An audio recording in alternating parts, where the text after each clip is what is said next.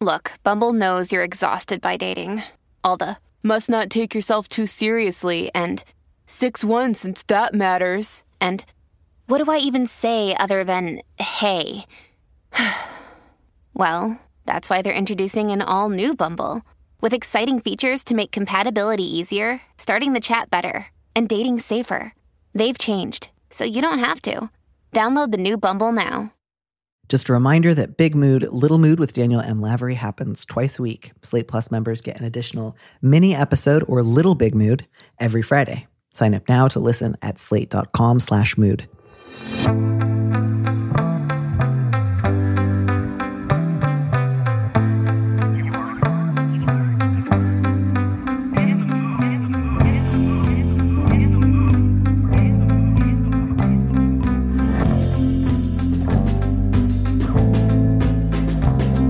Hello and welcome back to Big Mood, Little Mood. I'm your host, Danny M. Lavery, and with me in the studio this week is Alyssa Knox, a reader, a femme, and a night shift ICU nurse. She lives in Chicago with her cat, Dorothy. Alyssa, welcome to the show.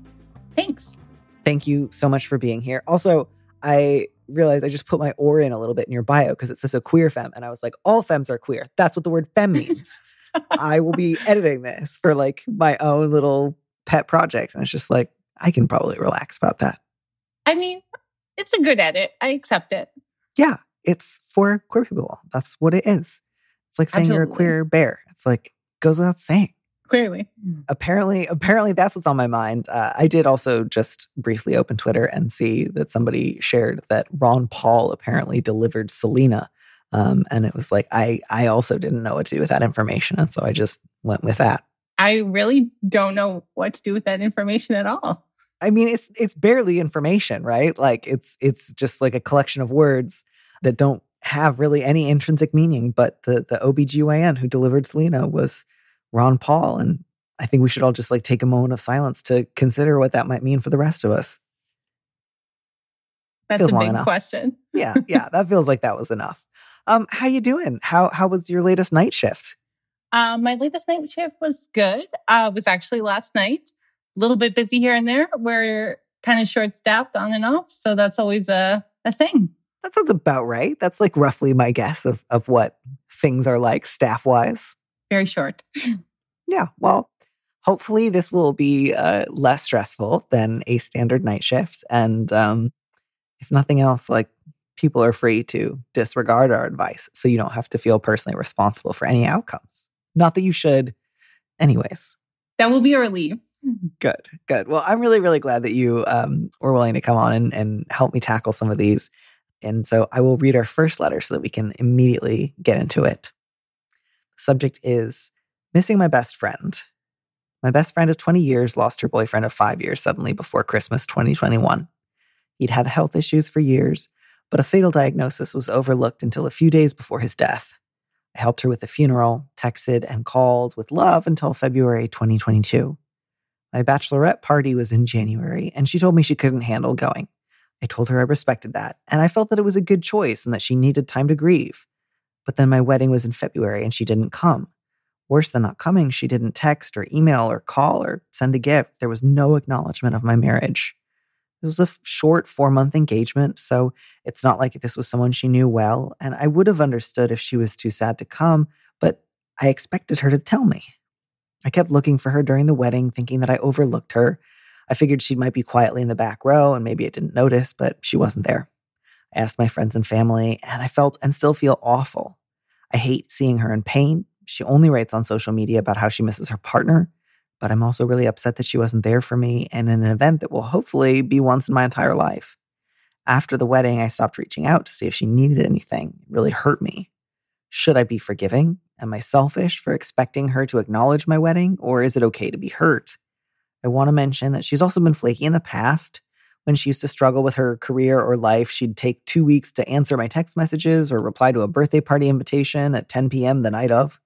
She would be fine for a few years and then waffle. I just assumed that a wedding would be different. My family feels this is in line with her history and tells me to forget her because she doesn't care about me, but it still hurts. Am I being selfish and should put her needs first and keep seeing if she's okay, or should I move on? There's so much in this one about like whether to assign somebody else the category of caring about me or not caring about me that I want to encourage this letter writer to kind of take a step back. I can understand why your relatives feel protective of you, but I really don't know that even her previous like pre-bereavement flakiness can be chalked up to she does care or she doesn't care. Like she has a history of flakiness and avoidance that has sometimes hurt you and that you don't always like, but that isn't necessarily in itself an indicator that she doesn't care. It seems like a likelier explanation is she has a tendency to get avoidant when she feels overwhelmed. My guess is she also feels somewhat ashamed of it. That doesn't mean you have to like it or that you can't object to it. Just I think there's almost a sort of like protective barrier in saying like, you know what, all that just means she didn't really give a shit. Because there's something protective about that, right? It can mean like, well, then I don't really have to think of this friendship as a loss. I can just say she never really cared about me, so I haven't really lost anything. So I don't even have to be sad now. I can just say good riddance instead of letting yourself actually grieve. Does that feel reasonable? Like I'm psychoanalyzing everyone here a little too much? No, that seems pretty reasonable. And then the other thing that really jumped out at me was this like dichotomy between should I be forgiving or is it okay to be hurt? And I really thought it was both here. Mm-hmm. Like it's understandable to be hurt by your friend not showing up for you, but the friend also has probably the best reason in the world to not go to a wedding. Yeah. And I really understand why it hurt the letter writer. It just also seems to me like maybe especially because you were worried about asking her a question during her bereavement, you felt like you couldn't even say, hey, I want you to either RSVP one way or the other to my wedding.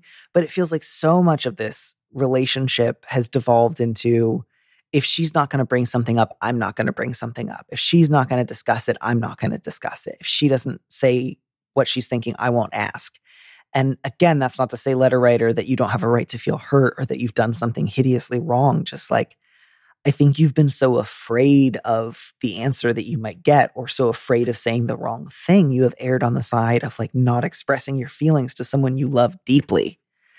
I think that's a big part of why this hurt has been compounded.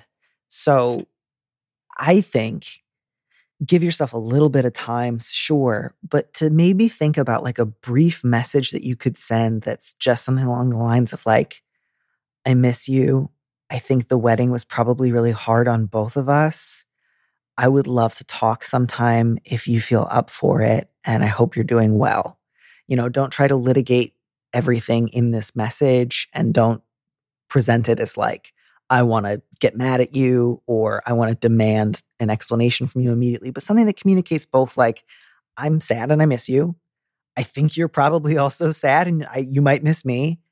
If you want to talk, I'm available to talk, and give her that just like little step in a direction towards her and see if she responds. If she doesn't, then you can let yourself grieve the loss of this friendship. But I would, even in that situation, I would encourage you to like, try to leave some door in your heart open and just say like, she lost her partner. And that doesn't mean I have to like everything she did in the next year, but grief doesn't just like fade away after a funeral. And it sometimes like changes the way people interact with the world around them. And it makes them feel incapable of certain conversations that they used to find relatively easy, and just have some patience, even if you don't necessarily resume the friendship.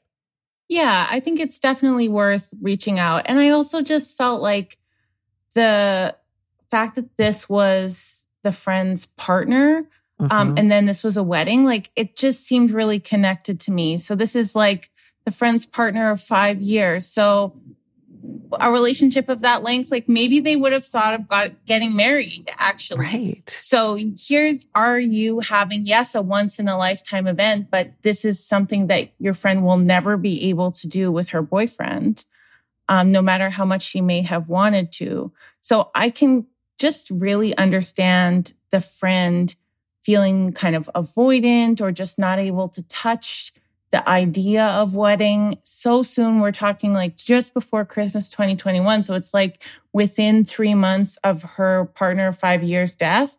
I just feel like a wedding would kind of be like an atomic bomb in that moment for someone in deep in their grief. And I think it would be good to give this friend a little bit of grace. And I don't know that it's even connected with the flakiness in the past. Like that seems like it could be a whole other thing.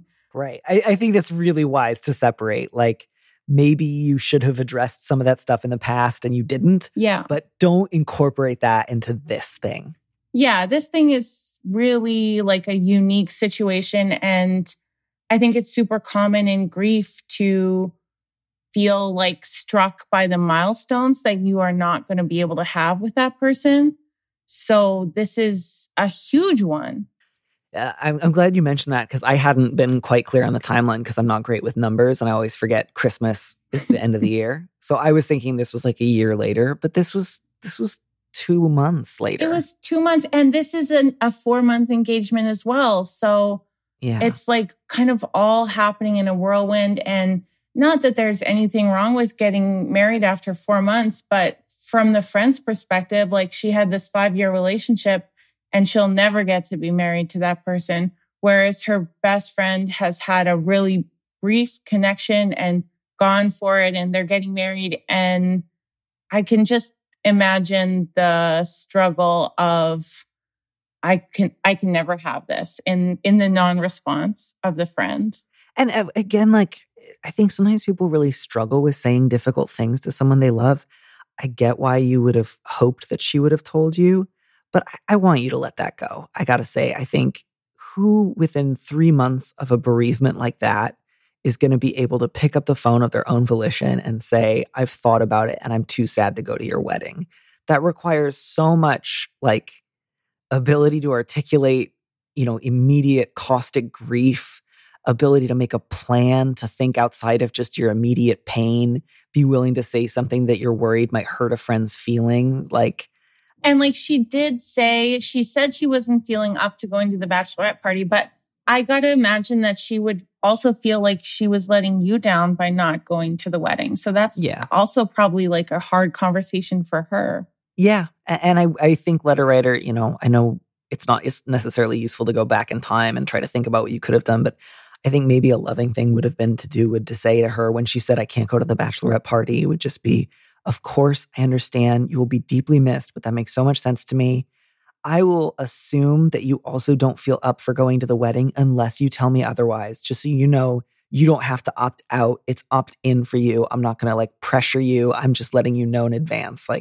That would have been a nice kind of like Rebecca and Eliezer at the well of just I will not only give you water, I will water your camels also. You could have, I think, taken that information and done a little empathy extrapolation.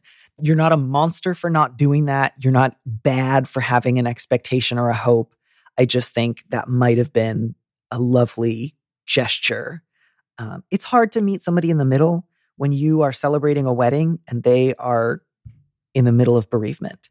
That's, it's always difficult with even in ordinary time to meet in the middle of a friendship. But those are two pretty far apart episodes in a person's life. And so I just really think that for all that, of course, you want your best friend at your wedding. Your wedding's one day of your life. You're going to, you say you hope it's the only time you get married. So presumably you're planning on being married to this guy for the rest of your life, which means you'll have lots of opportunities for your friend to meet him and to get to know him and to spend time with the two of you as a couple. It's not like this magic, irretrievable day that if someone's not there, it can never be redeemed. And I don't mean to say that to say fuck a wedding day. It's not important. I just mean don't let it become so important that it gets in the way of the relationship. Yeah, it would be a shame to lose a friendship of 20 years over something like this. And I also feel like the letter writer you ask, is it okay to be hurt? I think it is still okay to be hurt. I think it's okay to be sad. Yeah, or you could even be hurt, but you're kind of hurt over grief, not hurt by your friend's personal animus towards you. Yeah, I mean, I get being sad. I want you to let go of the hurt and to just, put yourself in her shoes. Imagine if your husband dropped dead tomorrow and then a month and a half later, you were supposed to go to a bachelorette party, didn't feel up to it. And then a month after that, you were supposed to go to a wedding. Imagine would you really feel so clear-headed and like together that you'd want to pick up the phone and say, I won't be able to attend. I'm feeling like the world just ripped out my tongue. Yeah. That's just a lot. So I would just encourage you to be gentle with your own sadness, but also to be really open-minded towards her sadness, and to not go to her with like the first fruits of your sadness. You know what I mean? Like process your sadness elsewhere, write about it in your journal, talk about it with your partner. And then when you do reach out to her, you can acknowledge that you missed her and you were sad, but don't go into a lot of details beyond that. Don't do the whole, and I looked for you in the back row and I didn't see you and it really hurt me. Like this is not an irretrievable loss. Now, if all of this sounds like, I don't think I'm up for it, I don't want to reach out to her, I don't want to hear more about how sad she is, I hope that's not your reaction. But if it is, then probably the kindest thing you can do for her is leave her alone. That's true. I mean, there may be other things here. Like we know about a little bit of flakiness, but I don't know anything else about this friendship. So yeah, if you're not feeling, I can only imagine that this friend probably still needs someone to be there for her because grief is a long process. So if you're not feeling up for that, then yeah, it might not be the time to reach out yet. Right. That was my thought too. Like if the letter writer just wants to say, I hurt because you weren't there, can you make it up to me? And also I'm ready for you to be done grieving. It would probably cause more harm than good to reach out again. And so in that case, I would encourage the letter writer to just like keep a respectful and loving distance. But man, if you can see your way towards, think of your own like wedding and your celebration as like a banquet. And if you can keep a chair open for grief at your banquet, I think that will serve you well in your life because there are very few moments or seasons in life that are not marked by loss and grief. Like that happens a lot. It comes around again. People you love will die. And I wonder too, maybe letter writer, you haven't lost anyone very close to you, or you haven't been very close with someone who's going through that kind of loss. So this is like a little first glimpse, perhaps, I don't know, but perhaps a glimpse into what that can be like. And yeah, just like leave a lot of space for that. And at some point in our lives, all of us will need a lot of space to grieve. So I think this is an opportunity to pass that out, and hopefully you'll receive it back in your own time. Yeah. And to really like not assign this the kind of weight that you did previous flakiness, which again, like might have been frustrating or upsetting, and it does not belong in this conversation. And, if your family is saying this is part of her character and you should forget about her, I hope your family is not normally that harsh towards people, but whether or not they are, I would say that they're being pretty harsh in this. And that is perhaps not to their credit that they are saying this about a woman who just lost her partner of 5 years. So maybe encourage them to like be slightly more compassionate. Maybe reprimand them a little bit. I don't think you should forget her because she doesn't care about you. I think that would be selfish. So the question of like, should I put her needs first and keep seeing if she is okay? The question is like, do you feel prepared to reach out to her with love and compassion for the possibility that you might both be sad and hurting, and that her hurting is on a different scale than yours? That doesn't mean that yours doesn't exist or isn't real, but hers is on a different scale. And if you can't accept that, if you want to say, nope, these need to be the same weight, don't do it. But, I do wonder, to me, this letter kind of hinges on, I hate seeing her in pain. She only writes on social media how she misses her partner. And what you said a minute ago, Alyssa, about how maybe this letter writer has not yet experienced profound loss. I think sometimes when someone has not yet lost someone very close to them to death, or has not like had a big rupture in their life, and they see somebody else in pain and that pain doesn't get better pretty quickly, they get really scared. And they think like, this is too much. This isn't how life is supposed to be. You should be getting better. I don't want to feel a lack of compassion, but I feel itchy and impatient and like I want to get away from here. It's kind of like when people say they hate hospitals. It's like, yes. Oh, I personally don't like suffering, sickness, and death. And it's like, well, nobody does. Nobody does. And yet they come. And yet here they show up at your door anyways. Yeah. And so to me, it's like you can try to opt out of hospitals. You can try to avoid people whose grief strikes you as ostentatious. But eventually those griefs will come for you. And you will find that you want not to be abandoned yourself. And I don't say that to be like, and you abandoned her. It's like, I get it. Things kind of devolved in a number of complicated ways. But like, this is not a skinned knee that gets better in a few months. And I I hope you can find more patience for suffering because life will bring you more suffering. This is getting very... Yeah. It's getting deep. I'm getting very like sermon-y. I'm just like preaching at this point. I get it. Grief is sometimes boring and awful. And that's another reason why sometimes people get avoidant when they're in grief because they're like, I'm sick of feeling this way. I don't want to bother other people with it. And that's partly why I think that kind of compassion and anticipatory empathy is so important. Yeah. And I think like a lot of other kinds of sadness kind of pass more quickly, but losing someone to death, like it's so final. It can be so sudden. It sounds like it was sudden in this case.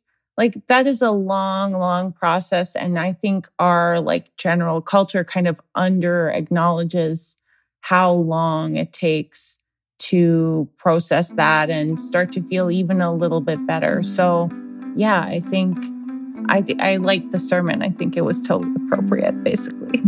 Yeah.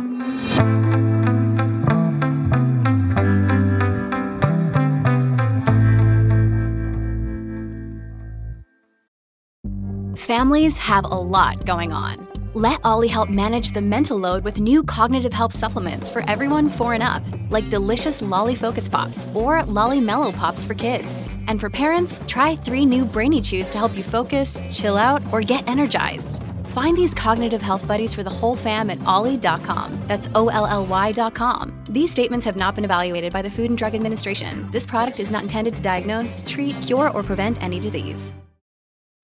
When you need mealtime inspiration, it's worth shopping Kroger, where you'll find over 30,000 mouth-watering choices that excite your inner foodie. And no matter what tasty choice you make, you'll enjoy our everyday low prices, plus extra ways to save, like digital coupons worth over $600 each week. You can also save up to $1 off per gallon at the pump with fuel points. More savings and more inspiring flavors make shopping Kroger worth it every time. Kroger, fresh for everyone. Fuel restrictions apply. This podcast is sponsored by Ramp. Are you the decision maker in your company? Consider this. For the first time in decades, there's a better option for a corporate card and spend management platform. Meet Ramp, the only corporate card and spend management system designed to help you spend less money so you can make more. Most corporate credit cards offer points as incentives, but those points amount to less than their worth in real cash value. Ramp's business cards offer you cash back, real money in your pocket. Plus, you control who spends what with each vendor. And Ramp software collects and verifies receipts automatically, which means you'll stop wasteful spending and close your books in hours instead of days. Businesses that use Ramp add up to 5% to their bottom line the first year. If you're a decision maker, adding Ramp could be one of the best decisions you've ever made. And now get $250 when you join Ramp for free. Just go to ramp.com/easy. Ramp.com/easy. RAMP.com/easy. Cards issued by Sutton Bank and Celtic Bank, members of FDIC. Terms and conditions apply. I am really excited, by the way, for our next letter because it uses a phrase that I have not seen in a little while. And it also gets used in a way that suggests that perhaps the letter writer doesn't quite mean it. Maybe, but then the letter writer picked that name. Yeah, I was curious about the use of scare quotes there because it was like, are you quoting someone? Or do you just think that it's like open to interpretation whether your roommate is or isn't an energy vampire? Or do you just not understand the use of quotes? Maybe it's for emphasis. I don't know. But if you're using the name Carlotta... Quotes aren't for emphasis?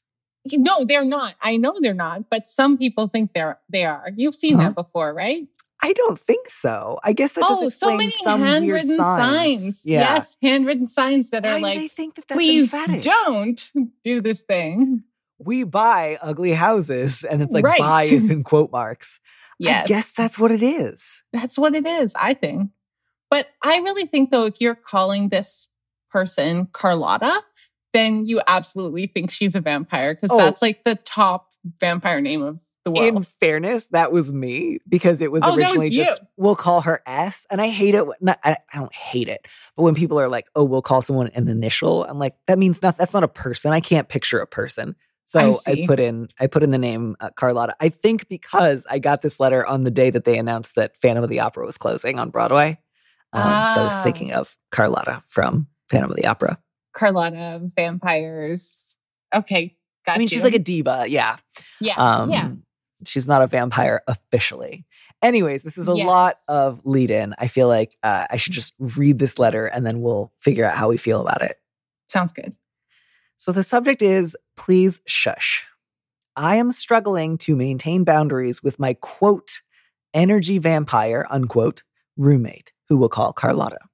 We met through mutual friends several years ago and have been living together for 4 years. Before the pandemic, Carlotta had a large network of friends through her karaoke community. Between working and singing, she seemed busy and happy. Her local karaoke bar closed during COVID, and over time she lost consistent contact with fellow singers. This seems to have taken a real toll on her happiness, understandably, and on top of that, her job has become stressful and demoralizing. I seem to be her only close relationship outside of her family. Every night she comes home and unloads about her stressful day. That's fine, and I'm happy to lend an ear when I can, but she doesn't pick up on cues that indicate I'm done listening. Changing the subject or turning away from her seem to do nothing, as she continues to rattle on about a mean colleague or a mealy apple. My only respite is putting on headphones and announcing that I must get some work done or just hiding out in my room. What's more is that she shows very little interest in my life. I recently returned from vacation and hadn't even put my things down before she started walking me through her day. When I tried to share about my trip, she quickly brought back the conversation to herself. How do I tell her that I can't deal with her tendency to monopolize the conversation? I can't continue to let this resentment grow. So I was just wondering, like, just tell her one time. It doesn't sound like the letter writer you've ever had this conversation with, Carlotta. Like, you just have to tell her. That's all I have to say. Yeah, I feel bad because I know in our first letter, I was really encouraging the letter writer to like anticipate somebody else's needs and to like exercise anticipatory empathy. And I do think that there's value in that. So I don't want to sound like too much of a hypocrite when I just then like in a flip situation say like, just say what you want. But those are like pretty extenuating circumstances, right? Like a recently bereaved best friend. And yeah, I mean, to me, it's like, is she an energy vampire or have you literally never told her that this bothers you? Yeah. I don't want to get to like pop psychology, Twitter, like hint culture versus ask culture. But this whole thing of like, I try all these hints and she never responds to hints. So I keep trying hints and she never responds to my hints. And it's like, yeah, hinting's not working here, man. Try something else. Yeah. And like, there's a ton of resentment here, like a mean colleague or a mealy apple. Like, you've obviously like gone on for so long, and obviously the pandemic, being trapped inside and everything, like it's a long time, it's a lot. But like, have you ever had this conversation? Because it really sounds like you have not. Yeah. And like, I'm struggling to maintain boundaries is just like, I don't think maintain is the word here. Like, you've never told her to stop. Yes. And there's so much room in between hinting and screaming at someone like, you're a selfish piece of shit, never talk to me again, that I just feel like you have so much room to maneuver here because you have literally never had this conversation with her. And I get like, my sort of feeling was between the living situation and the fact that like Carlotta is really into karaoke. My sense was like, maybe these people are on the younger side. Like, and maybe like comes from a context of like close friendships is where you never say no to anyone and you're always dropping hints that the other one should pick up on. And then you never have to establish a boundary because you're always constantly like staring at each other's faces for secret signals. And I'm familiar with that type of friendship, and it certainly has its benefits and upsides, but it's also not the only way to interact with people. And I think you're so worried that you have to have this big come to Jesus moment with her about her character, when really you just need to say like, hey, we've been talking about work a lot. I actually need to take a break. Do you mind if we talk about something else? Or I need a little peace and quiet right now to decompress. Do you mind if I let you know later when I'm up for chatting again? Or even like a little more like kind of referencing the overall situation. Like, hey, I've been feeling like you talk about your problems with work a lot with me. I think it's a little bit too much for me, but I would also love to talk about my problems a little bit with you. Like, can we kind of rebalance like how much time we're spending listening to each other so we can both feel heard?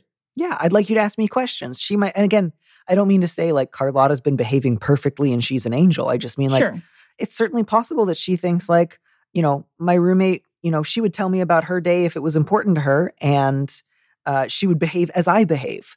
And so the fact that she's not doing this tells me that she's happy with the dynamic here. And again, that doesn't mean like she's an angel and she's right about everything. Just like it's possible for her to have that read of the situation without being like a selfish cow. And I mean cow in the British sense, sorry.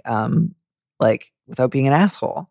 And then again, like ask yourself, do you want her to ask you a lot of questions about your day?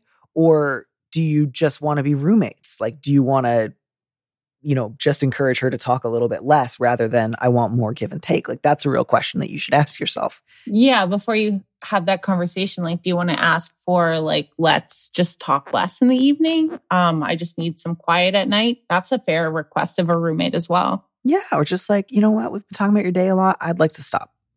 That's allowed. That's not evil. That's not mean. That's not like striking her on the face and telling her she's a piece of shit. And just, if you notice it again after you've brought it up once, just like neutrally but firmly draw her attention to it. Like, oh, hey, we've just been talking about you for a half hour. I want to talk about something else. Or I'd like you to ask me a question. Or if you don't want her to ask you a question, I'd like to go watch TV. These are normal, appropriate things to say to a roommate. You don't have to tiptoe around them just because she's lost her like karaoke buddies. Just say them without shame or apprehension. I do think you're right, Danny. Like, I think you might have to have this conversation more than once, especially if they've been living together for 4 years, like, and the pandemic's been going on for a good solid half of that time. So this is a pretty established pattern. So yeah, you might have to like have one talk and then kind of go like, oh, hey, actually, you're doing that thing again. We did talk about you for the last half hour. So can we switch to me or can we shift gears and do something else? Like you might have to kind of reinforce it over time. Yeah. Yeah. And again, this is a dynamic that's been going on for 4 years and she has not previously thought there was an issue with it. So even if you have like a great response from her and she's like mortified and really tries to change, she'll probably need occasional help, like recalibrating. And again, the question there is just for you. Do you want to be close with her? Or do you mostly just feel guilty that she doesn't have other friends and you want to be nice? Like, do you want to keep living with her? Do you think of her as a friend? Like, I think you should, regardless of what kind of relationship you want from her in the future, you should absolutely be talking to her about how much she complains to you. But then you should also really say, like, do I care about her in kind? Do I want to stay close friends? And if so, how do I want to push for more reciprocity in our conversations versus I just think of her as like a mostly congenial roommate. And once we get this thing handled, I want to be sure that I establish more quiet time for myself, but I'm not trying to like invest more deeply back in her because that would be fine too. It's really just a question of, do you want to live with her for another 4 years? And even if you don't, I think there's good ways to wrap things up besides just I'm always putting on my headphones and avoiding a slightly tricky conversation and then I move out. I mean, I guess that is there as kind of like a last resort option, right? Like if you can't resolve this or you bring it up with her and she's really like reactionary or like isn't able to like have that conversation with you or make any changes, then you do have that as an option as well. Like you can always find a different living situation. Yeah. And, you don't have to bring up that you've noticed that she seems to have lost a lot of her friends. You don't have to fix her job situation. Again, if you do feel close to her and you do think of her as a friend, you might later also have a conversation and kind of inquire, like, how are you doing generally? It seems like you've been down a lot.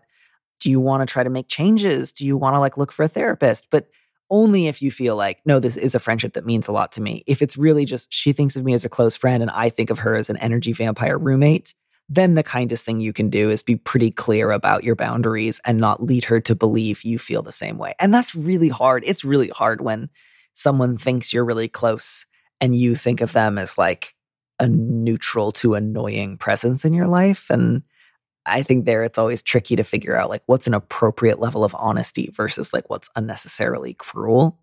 Yeah. I mean, and this may actually be a time to avoid giving advice because you may not want her to come to you for that. Right, because it would involve more like talking to you about her life and you might not want to do that. But I would say from now on, don't just change the subject or turn away or put on your headphones. Take those off the table. Always just say, again, briefly, neutrally, but always be clear when you want to stop listening to her vent. Yeah. Yeah. And you could be super friendly about it too. It can be like, hey, like, thank you for telling me about your day. I actually don't have any more time. I'm going to go sit in my room now. Or like, can I tell you about mine? It's my turn, right? Like, yeah. you can just be super clear and super casual to start with, at least.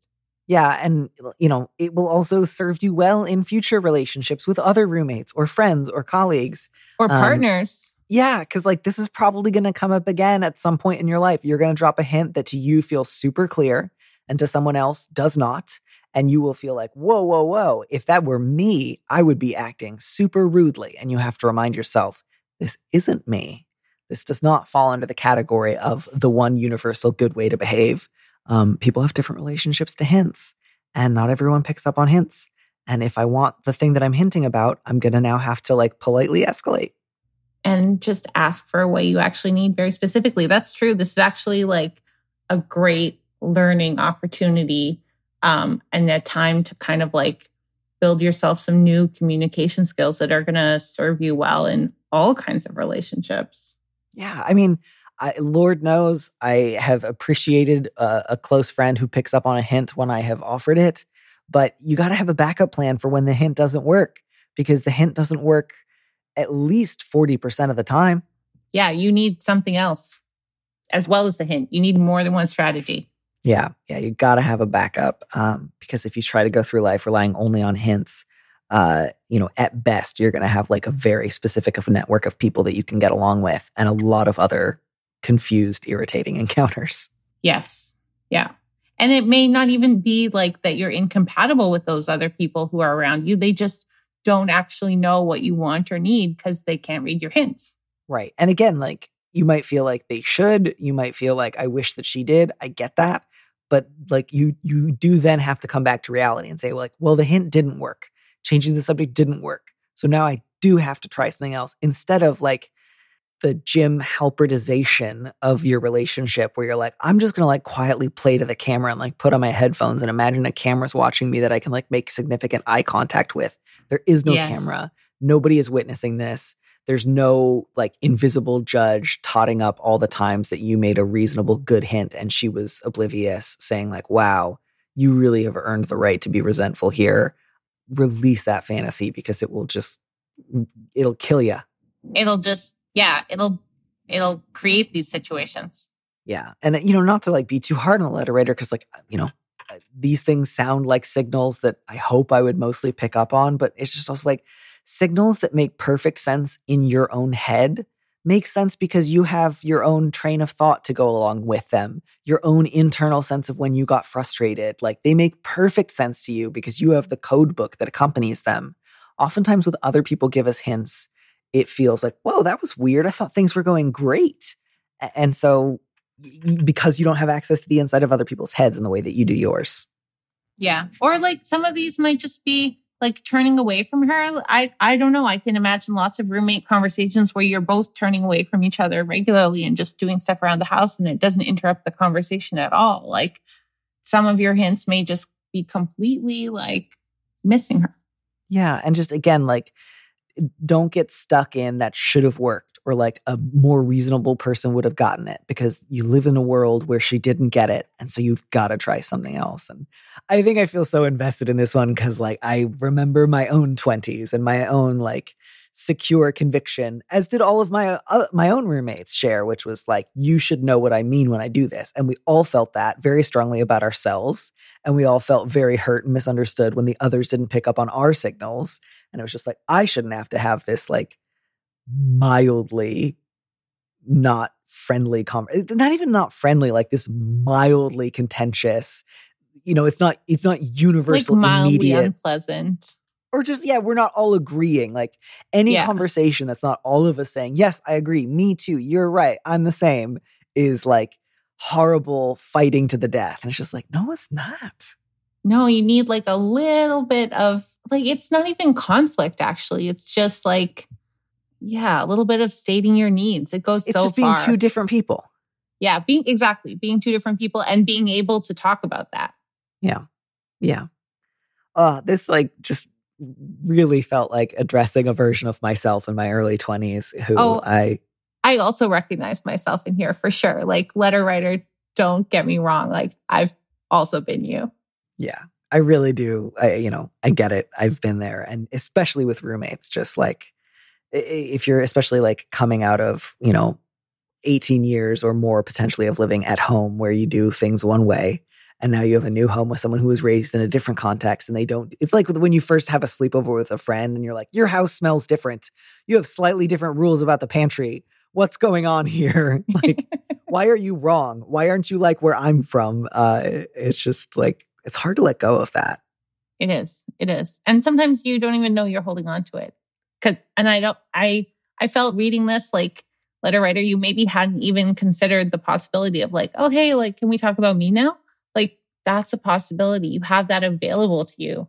Right. Like, and sometimes then the thing that can be holding you back is either, well, I shouldn't have to. Like, it will somehow be worth less than if she had anticipated my needs. And like that, I shouldn't have to is going to get in the way of a lot of peace and joy if you let it. Yes.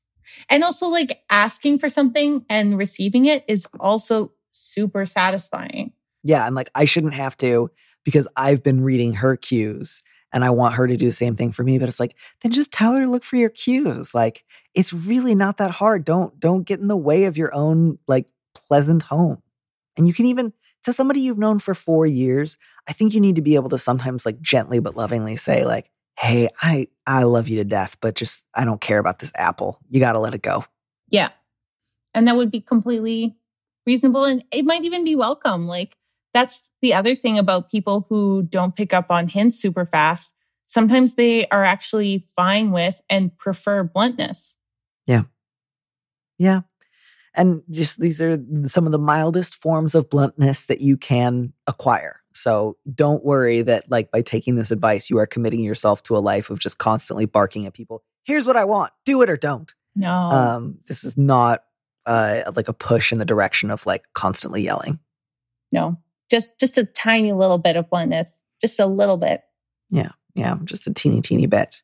I bet you're great at it now. When did it change for you? When did you age out of your 20s roommate whispering?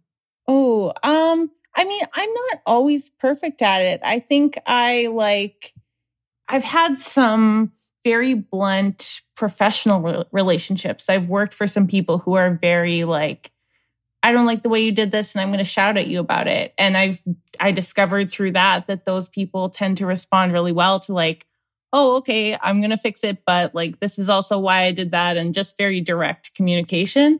And I think like, that's probably the first time in life that I realized like, oh, I could just say exactly what I'm thinking and then they would know and we could communicate about it. Wow.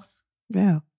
Well, I'm really, really glad to hear that you have been able to grow out of that phase of your life. It gives me hope that I will continue to grow out of that phase of my life, although never so much that I want to become a sales rep. I think there I want to draw the line. Oh, no. I mean, I would never either. When you were talking about the sales rep as well, the phrase that kept like just repeating in my head like a screaming like horror movie is the phrase cold call, which is like, oh my God, the worst thing that anyone could ever ask a person to do. So like, don't get me wrong. I'm not like up in people's faces either, but yeah. It's just go shadow a sales rep for a day and then you'll be able to talk briskly with your roommate. I'm scared. Yeah. Well, hopefully that's not going to happen to anyone. And of course, if you are a sales rep who listens to this show, how do you do it? But also don't tell me. I'm not that interested. Be well, but leave me alone. Alyssa, thank you so much for taking the time to be on the show. And I hope you get to take a long nap before your next shift. Thank you so much. Thanks for having me. It was really fun to give some advice, especially advice that was asked for.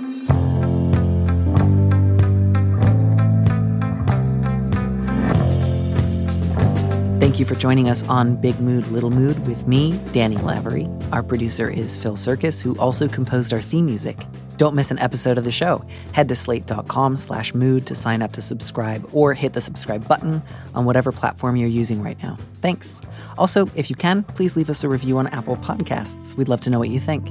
If you want more Big Mood, Little Mood, you should join Slate Plus, Slate's membership program. Members get an extra episode of Big Mood, Little Mood every Friday, and you'll get to hear more advice and conversations with a guest. And as a Slate Plus member, you'll also be supporting the show.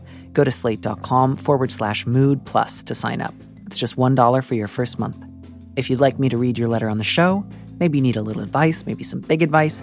Head to slate.com/mood to find our Big Mood, Little Mood listener question form, or find a link in the description on the platform you're using right now. Thanks for listening.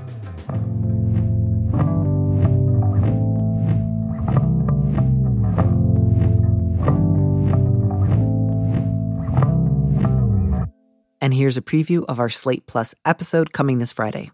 I think you have a lot of freedom here, letter writer. You could certainly tell individual relatives hey, just so you know, I still like hugs. Hugging is not something that I'm looking to leave behind. I would enjoy still hugging each other once in a while. You could also say it in front of the group. It 100% just depends on what sounds best to you. I guess maybe it could be interesting to ask some of the men in your family, how they feel about that. Do they wish they got hugs too? Maybe before you kind of bring it up as a larger issue, it might be interesting to know how other people are feeling about that. Yeah, and obviously, my hope is and you'll start a revolution in your family, and soon everyone will be affectionate in a consistent way, regardless of whether somebody's a boy or girl. To listen to the rest of that conversation, join Slate Plus now at slate.com/mood. With Lucky Land Slots, you can get lucky just about anywhere. Dearly beloved, we are gathered here today to... Has anyone seen the bride and groom? Sorry, we're here. We were getting lucky in the limo and we lost track of time. No, Lucky Land Casino, with cash prizes that add up quicker than a guest registry. In that case, I pronounce you lucky. Play for free at LuckyLandSlots.com. Daily bonuses are waiting. No purchase necessary. Void where prohibited by law. 18+. Terms and conditions apply. See website for details.